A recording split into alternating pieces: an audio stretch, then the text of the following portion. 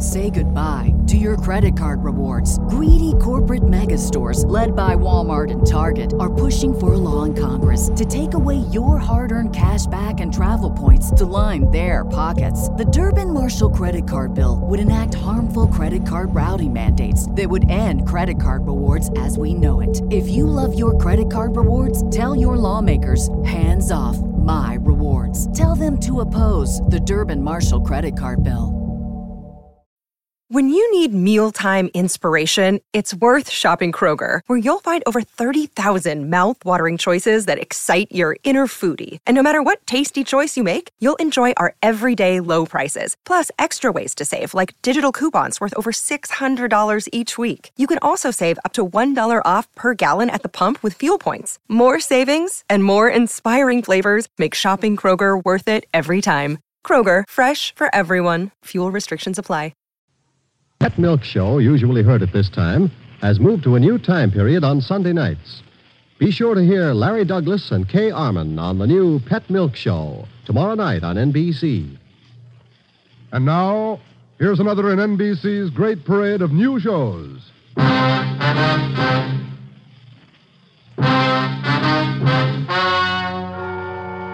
Gentlemen, the story you are about to hear is true. Only the names have been changed to protect the innocent. NBC brings you Dragnet.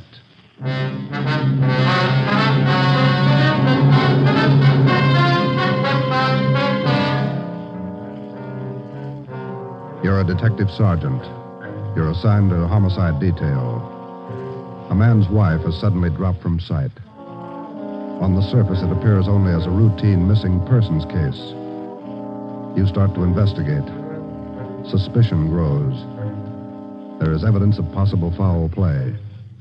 Your job, find the woman or find her murderer. Dragnet, the documented drama of an actual crime. Investigated and solved by the men who unrelentingly stand watch on the security of your home, your family, and your life. For the next 30 minutes, in cooperation with the Los Angeles Police Department, you will travel step by step on the side of the law through an actual case transcribed from official police files. From beginning to end, from crime to punishment, Dragnet is the story of your police force in action. It was Wednesday, September 15th. It was warm in Los Angeles. We were working a day watch out of homicide. My partner's Ben Romero. The boss is Ed Backstrand, chief of detectives. My name's Friday. I was on the way back from lunch, and it was 12:56 when I got to room 42. Homicide. Hi, Joe. Waiting for you. Hiya, Ben. Hal. Hi. I hear you got something for us. Here's a report right here. Gardener by the name of Eric Kelby called in day before yesterday. Said his wife disappeared from their home out in the valley Sunday night. Says he thinks she left him. That happens every day, Barghetti. Not this way, it doesn't. Walsh and I went out yesterday to interview the guy. Story doesn't add. Why not? None of her clothes are missing. None of her luggage. She even left her pocketbook behind, full of money. Found out from the neighbors the missing woman is a 17-year-old boy by a former marriage. So what? An only child. Mother dotes on the kid. Shouldn't even say goodbye to him. How did this Eric Kelby impress you? Pretty grouchy with Walsh and me. No cooperation. Wants to find his wife, doesn't he? I don't know if he does or not. There's no help, I'll tell you that. Can I see that report a minute now? Oh, here you are. Agnes Trumbull Kelby, age 39.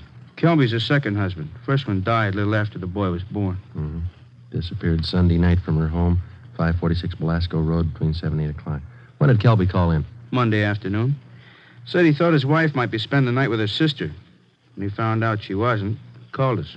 Did you meet the boy while you were out there, Borghetti? Yeah, that's another thing. Kid came riding in on a bike while we were talking to one of the neighbors. Tried to talk to him, but the old man came out, hustled him inside the house. Then he starts eating us out. What'd he say? Told us it was our job to find his wife, not to go prying into his stepson's affairs. Well, that's a new slant. How about her friends and relatives around here, Al? Any besides her sister? Walsh located a couple of her aunts. I don't think he's checked them yet, though. I'll tell you, boys, this is one I'll bet on. Maybe. You got the names of Mrs. Kelby's relatives? Oh, yeah. Right over here. Sure wish we had a chance to talk to that boy. Yeah. How's it feel to you, Ben? I don't know. Notice anything else funny about the guy, Al? I don't know. Well, here's those names, Joe. Thanks. Kelby was upset, all right. For some reason, he didn't strike me as reacting the way a normal guy reacts when his wife disappears. All right, Al. How would you react? Bargetti's worrying again. Oh, now listen, boys. It's no fooling matter. This is one I'll bet on. It's a homicide. All right. How about a copy of this report? Yeah, where'll I get the phone? Missing persons, Bargetti. Who's that? Oh. Yes. Yes. About what? Oh, sure. All right, son. 4:00. Yeah. Goodbye. That was Kelby's stepson. What do you want? Thinks something's happened to his mother. In police work, missing persons detail is not a department separate in itself. It is organized as a part of the Homicide Bureau. According to Bargetti, who took the call, the boy said he suspected his stepfather, and he didn't want him to know of any meeting between him and police officers. He would meet the officers that afternoon at 4 p.m. in a restaurant on the corner of Hollywood Boulevard and Fairfax Avenue. At 3:15, Ben and I left the office and drove out to the meeting place, the Dairyland Fountain and Coffee Shop. We arrived there at 3:45.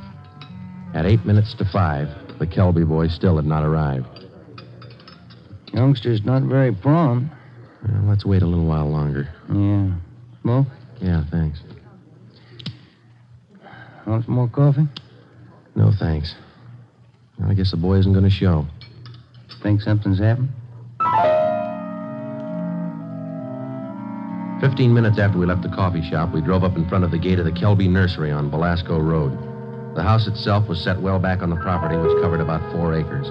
The entire nursery was surrounded by a 6-foot steel wire fence, and it looked like almost every available foot of ground inside was planted with some kind of a flower or shrub. Kelby met us at the gate. Yes? What do you men want? Police officers. Are you Mr. Kelby? Yes, what do you want? Well, if you'll shut those dogs up for a minute, we'd like to ask you a few questions. I'm busy now. Can't you come back tomorrow? Pretty important, Mr. Kelby. I think we better talk right now.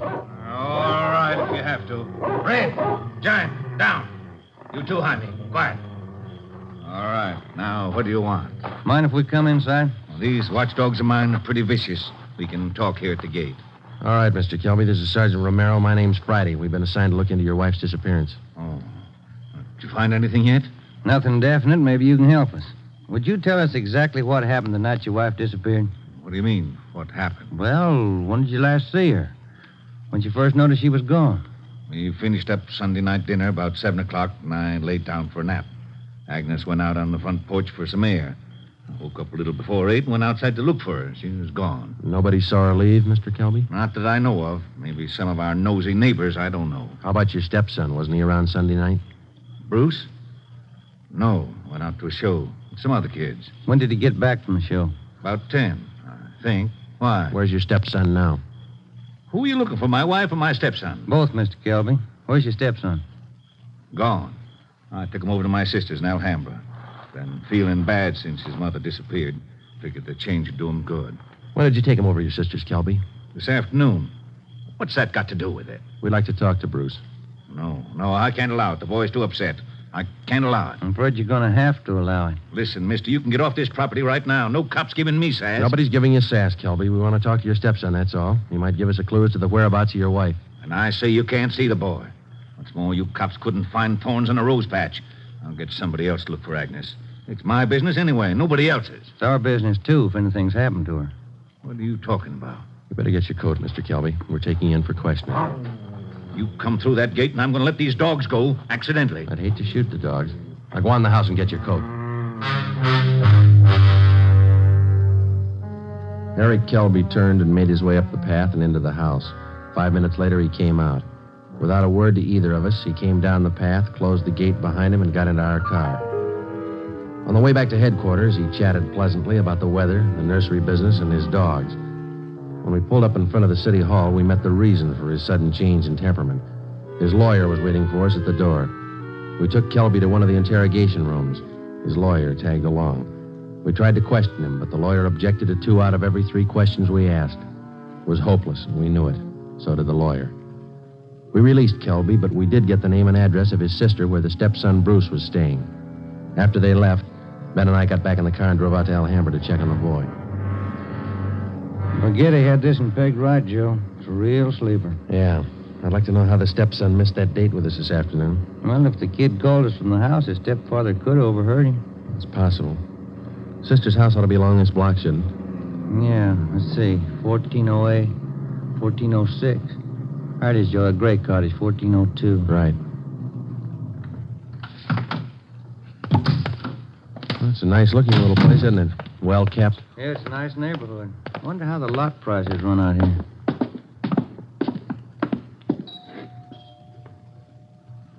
Somebody's coming. Yes, what is it?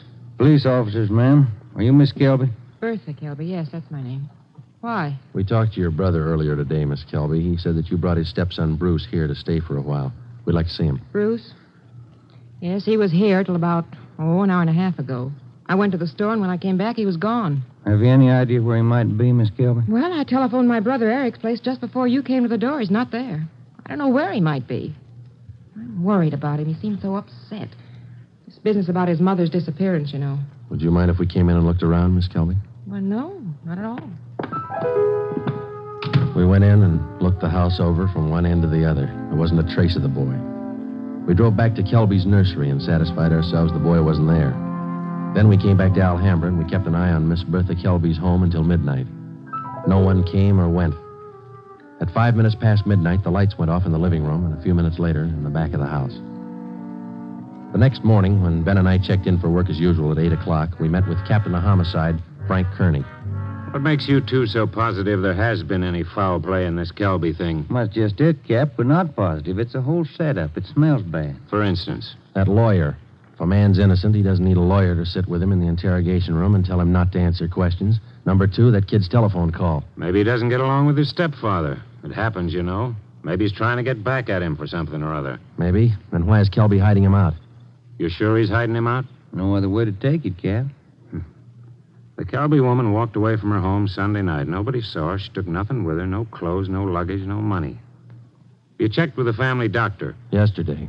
He told us Mrs. Kelby was in perfect health. We double-checked the Wanderer's file and the Repeater's file in missing persons. Couldn't find her name in either one. How about her relatives in town? Haven't had a chance to talk to him yet, Cap. We'll check them this morning. Well, one thing's certain. The woman couldn't have gone very far. We checked the sheriff's office, the jails, the hospitals. We've sent out a teletype and an APB. Every cop in the city has her description. She's been gone almost 4 days, but nobody's seen her. How does that add up to you? It doesn't. You better move on it. Check every one of Mrs. Kelby's friends and relatives. Right, Frank. Then try the neighbors.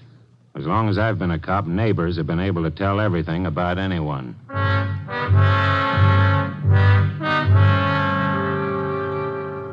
All that day, Ben and I made the rounds. First stop was the Western National Bank, where Mrs. Kelby maintained her account.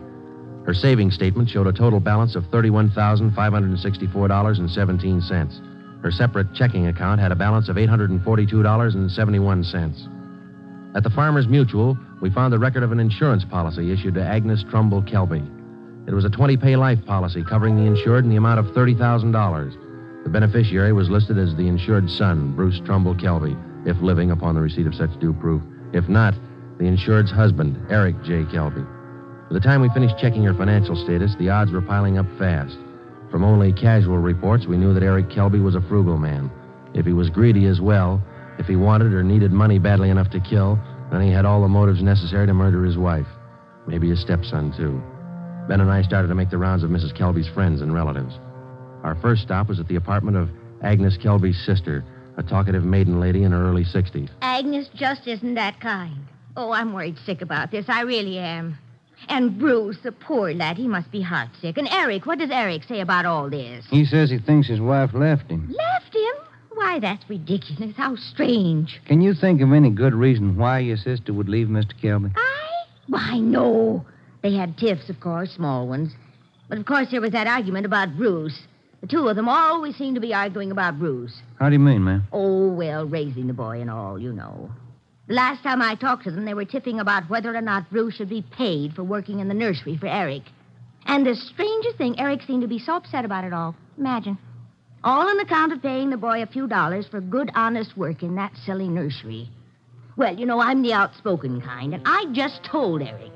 Eric, I said, don't be an old meanie. Pay the boy. That was the extent of the information which Mrs. Kelby's sister had to offer. Next, we called on an aunt, Mrs. James D. Trumbull, 83 years old. She could hardly understand our questions, let alone answer them. She hadn't seen her niece, Agnes, in a year. After that, we paid a visit to one of Mrs. Kelby's friends, a Mrs. Lillian Humboldt. Well, I'm sorry, Sergeant, but I can't think of any good reason why she would leave him. Unless that silly business about Bruce got out of hand. You know, maybe Eric is just a little jealous of the boy. Next, we called on Daisy McLeod, who worked as a day maid for Mrs. Kelby. Officer, what Mr. and Mrs. Kelby thought, what they said, what they did, it's none of my business. I come in the morning, I do my work, I do it well. I'm not the nosy type, and I don't pry. I take half an hour for lunch, and when I'm through, I take my pay, and I don't expect tips, and I take the boss home. I'm not the peeking through the keyhole kind, sneaking around corners listening. But what I couldn't tell you about that man. Exactly what do you mean, Miss McLeod? Oh, he's a hard man, you know. They're always arguing about the boy. Bruce this, Bruce that. He's a nice boy, I think. He's never done anything to me. Oh, but the arguments. Him and her all the time. Should the boy be paid for working? Shouldn't he? Why? Why not all the time? It's just... When Ben and I finished with a list of Mrs. Kelby's friends, relatives, and employees, we started out on the neighbors. None of them saw Mrs. Kelby after 6 p.m. the night she disappeared. 2 of the neighbors said they saw the porch light burning after 7 p.m., but both said the porch was empty. Mrs. Kelby was not sitting in her chair at the usual time after dinner. According to them, that was one of her habits. It was 10 minutes to 6 by the time Ben and I got back to the office. The light was still burning in Captain Kearney's office. Full day, Joe. Not a mileage. Yeah. Wonder what the captain's hanging around for. Let's find out. Get anything? Pretty good luck, Cap. Good. I've got some more for you. Just walked in 5 minutes ago. What do you mean, Frank? Who walked in? Bruce Kelby. He's waiting in the next room.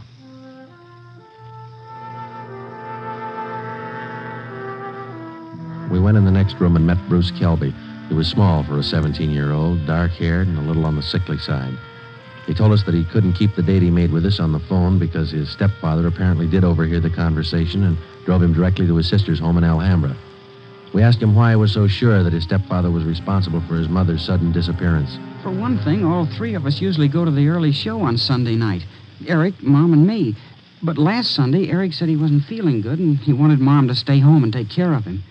Then he told me to go on ahead to the show, so I did. What time did you get home, son? About 9:30, 9:45. What was your stepfather doing when you got home? Sitting in the living room reading the paper. Did you notice anything unusual about the way he acted?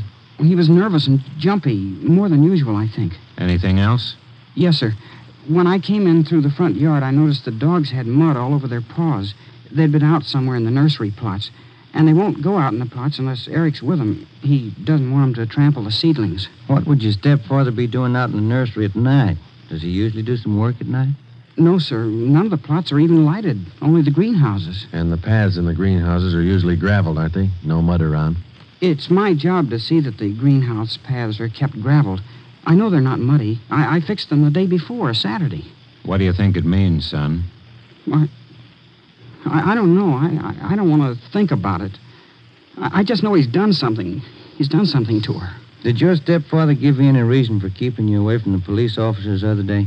No, sir. He said people were getting nosy, and he said it might be better for me over at Aunt Bertha's. She's his sister. Do you think your Aunt Bertha might know where your mother is? No, we hardly ever see her. We don't know her well at all. We've heard your mother and your stepfather argued about whether you should be paid for your work in the nursery. When I started to work for him, he promised he'd pay me. I was saving up to buy a 31 Model A. And then after a couple of months, when he didn't pay me, I asked him. He told me I ought to be glad to work for him for nothing. And your mother argued with him over that? Sure, it was her money that bought the nursery anyway. How'd you get away from your aunt's place last night? Well, Bertha had some shopping to do, and she left me alone. She locked the door to my room. Even the screen over the window in my room was nailed down, but I kicked it out and got away. I stayed at a friend's house last night. Thought about where you're going to stay tonight? I don't know. But I'm not going home. And I'm not going back to Bertha's place either. I'll get a room. How'd you like to stay at my house a few days? Sure nice of you, sir. Maybe I'd better not. Mom might not like it. Oh, I'll take care of that. Now, let's hop out and get some dinner. Sure darn nice of you, sir. All right, son. Come with me.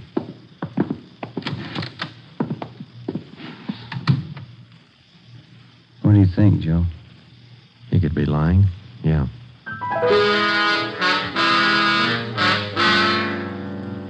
Now what, Cap? Shall we bring Kilby in again? No, not yet. He's found out by now from his sister that the boy's gone. He probably figures the police station is the first place he'd come. Wouldn't do much good pulling him in now, Ben. We couldn't even question him. 10 to 1 his lawyer'd be waiting for us when we got back. That's the problem. How do we get to this Kelby without his lawyer finding out? Well, what about the early morning, Cap? Say tomorrow, about 5 or 6 a.m. Think you'd be looking for us then? Yeah, that might do it. If we can just get by that pack of hounds he owns without waking the whole neighborhood, might work. If we could just question him alone, I got an idea it wouldn't take much to make him cop out. All right, give it a try. Get out there in the early morning and bring him in for questioning as quietly as possible. I'll be in at 6 a.m. If you want me before then, call me at home. All right, Frank. Kelby's got a smart lawyer. It's going to be plenty hard to convict him without a body and corroborating evidence. He's got 4 acres out there, Cap. You can hide a lot of bodies in 4 acres. Well, that's what I mean. This case isn't ending. It's just beginning. The next morning, Ben and I met at the office about a few minutes past 4 a.m. We had a cup of coffee and a donut at an all-night restaurant, and then we started for the Kelby place out on Belasco Road. We took 4 pounds of fresh horse meat with us to keep the dogs quiet if they raised a fuss. It was 28 minutes past 4 when Ben pulled the car to a stop a few hundred feet from the gate to the Kelby nursery.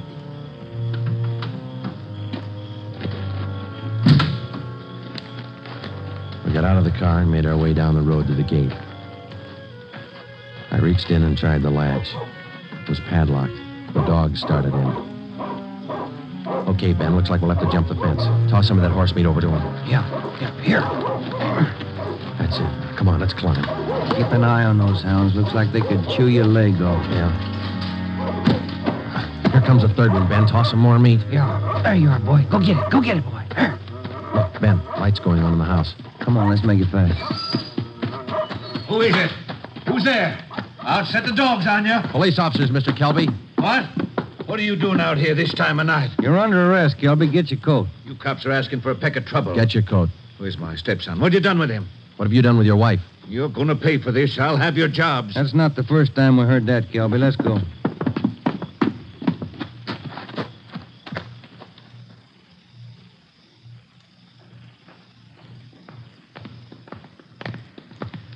Lights burning in the captain's office. Yeah. All right, Kelby, in here. You'll pay for this, mark my word. Ben, take him in the office here and stay with him. I'll see if Frank's in yet. Right, Joe. Come on, Kelby, inside.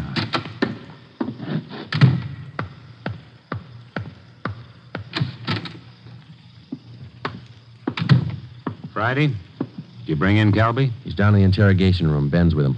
Somebody saw you. Don't think so. They must have. Kelby's lawyer's sitting in the next room.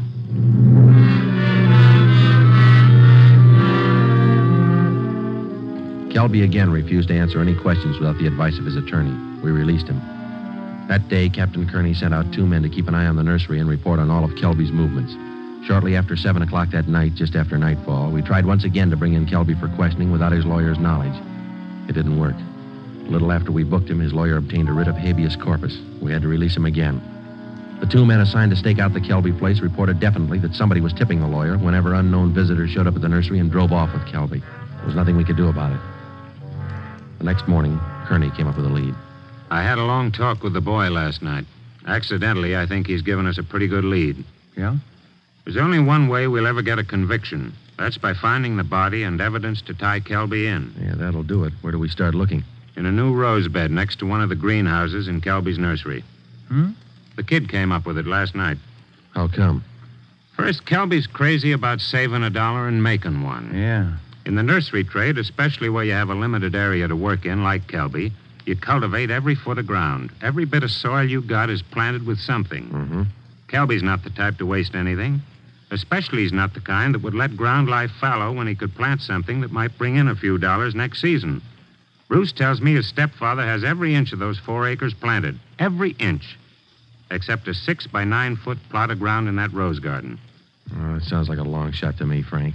The boy said he prepared that piece of ground for planting late Saturday afternoon. His stepfather wanted it ready for Sunday morning. The plot of ground's still vacant. Might have planted it yesterday, Cap. When's the last time you checked? Before I came to work this morning. I called the men on stakeout next to the nursery. They told me the plot's still empty. It's worth a chance, Frank. When do we look it over? Tonight. I don't want Kelby or his lawyer to know a thing until we find that body. Well, how are we going to work it? We'll order up a crew from the crime lab. They can take probings through that plot and all around it. They can tell us without any guesswork how deep that ground's been worked over lately. When do you want to start? Be here in the office at 8:30 tonight. If my hunches are any good, we'll find a body.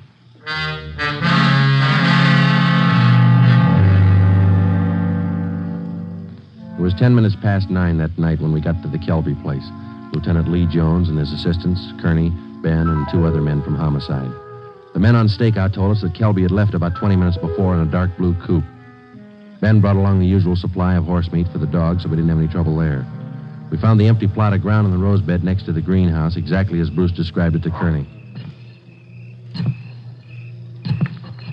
Ground's been worked over all right, boys. At least 4 to 5 feet down. All right, Lee, let's start digging. Romero, take care of the dogs. Watson, grab one of these shovels. Right, Captain. Hey, Kelby said these dogs were vicious, didn't he? Yeah, why? Look at these hounds. They're no more vicious than a lively colt. Look. Higgins, get that light over here, will you? Thanks. What is it, Lee? Let me see. Teeth. Set of false teeth. Been in the ground long? Don't think so, judging from the shape they're in. How far down would you say you are, Lee? A couple of feet. Ground's real soft. Lee, come here a minute. What is it? Body. Here's the shoulder. All right, you men over here with Watson. Get the dirt off the face. Romero, you got a picture of the Kelby woman? Yeah, Cap. Let's see. Oh, here it is. Thanks. Get the light down here. Hunch paid off, Frank. That's her.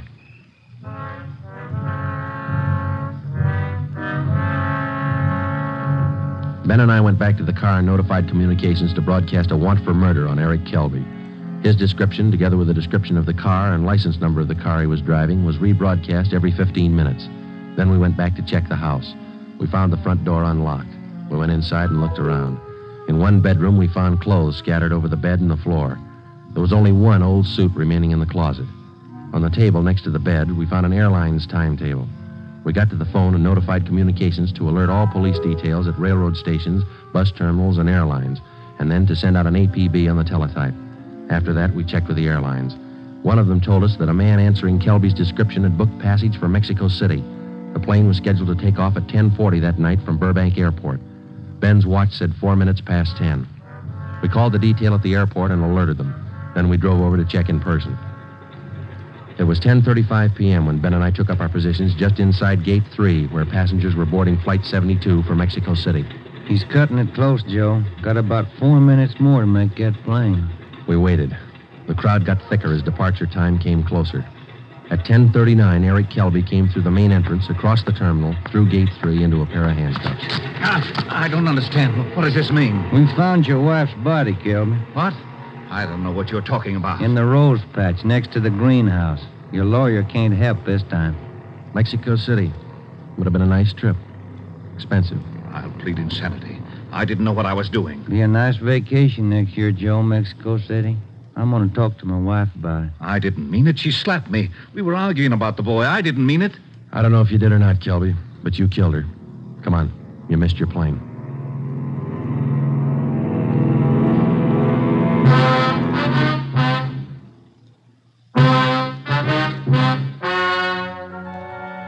The story you have just heard is true. Only the names were changed to protect the innocent. Eric Kelby was tried and convicted of murder in the first degree. He is now awaiting execution in the lethal gas chamber at the state penitentiary.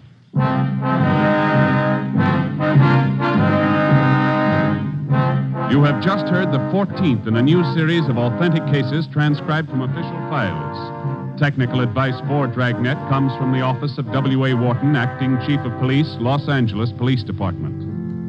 Tonight's program is dedicated to William J. Weston, Jr. of the Washington, D.C. Police Department, who on the evening of March 4th, 1945, gave his life so that yours might be more secure.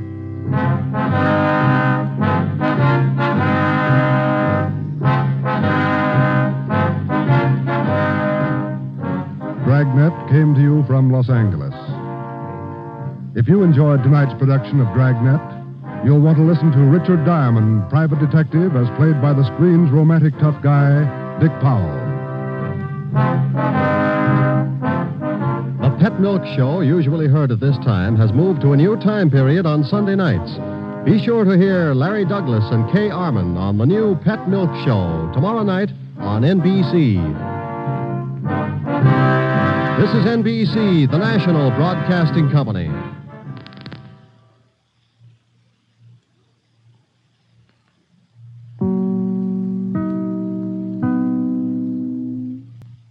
Say goodbye to your credit card rewards. Greedy corporate mega stores, led by Walmart and Target, are pushing for a law in Congress to take away your hard-earned cash back and travel points to line their pockets. The Durbin-Marshall credit card bill would enact harmful credit card routing mandates that would end credit card rewards as we know it. If you love your credit card rewards, tell your lawmakers, hands off my rewards. Tell them to oppose the Durbin-Marshall credit card bill. Without the ones like you, who work tirelessly to keep things running, everything would suddenly stop.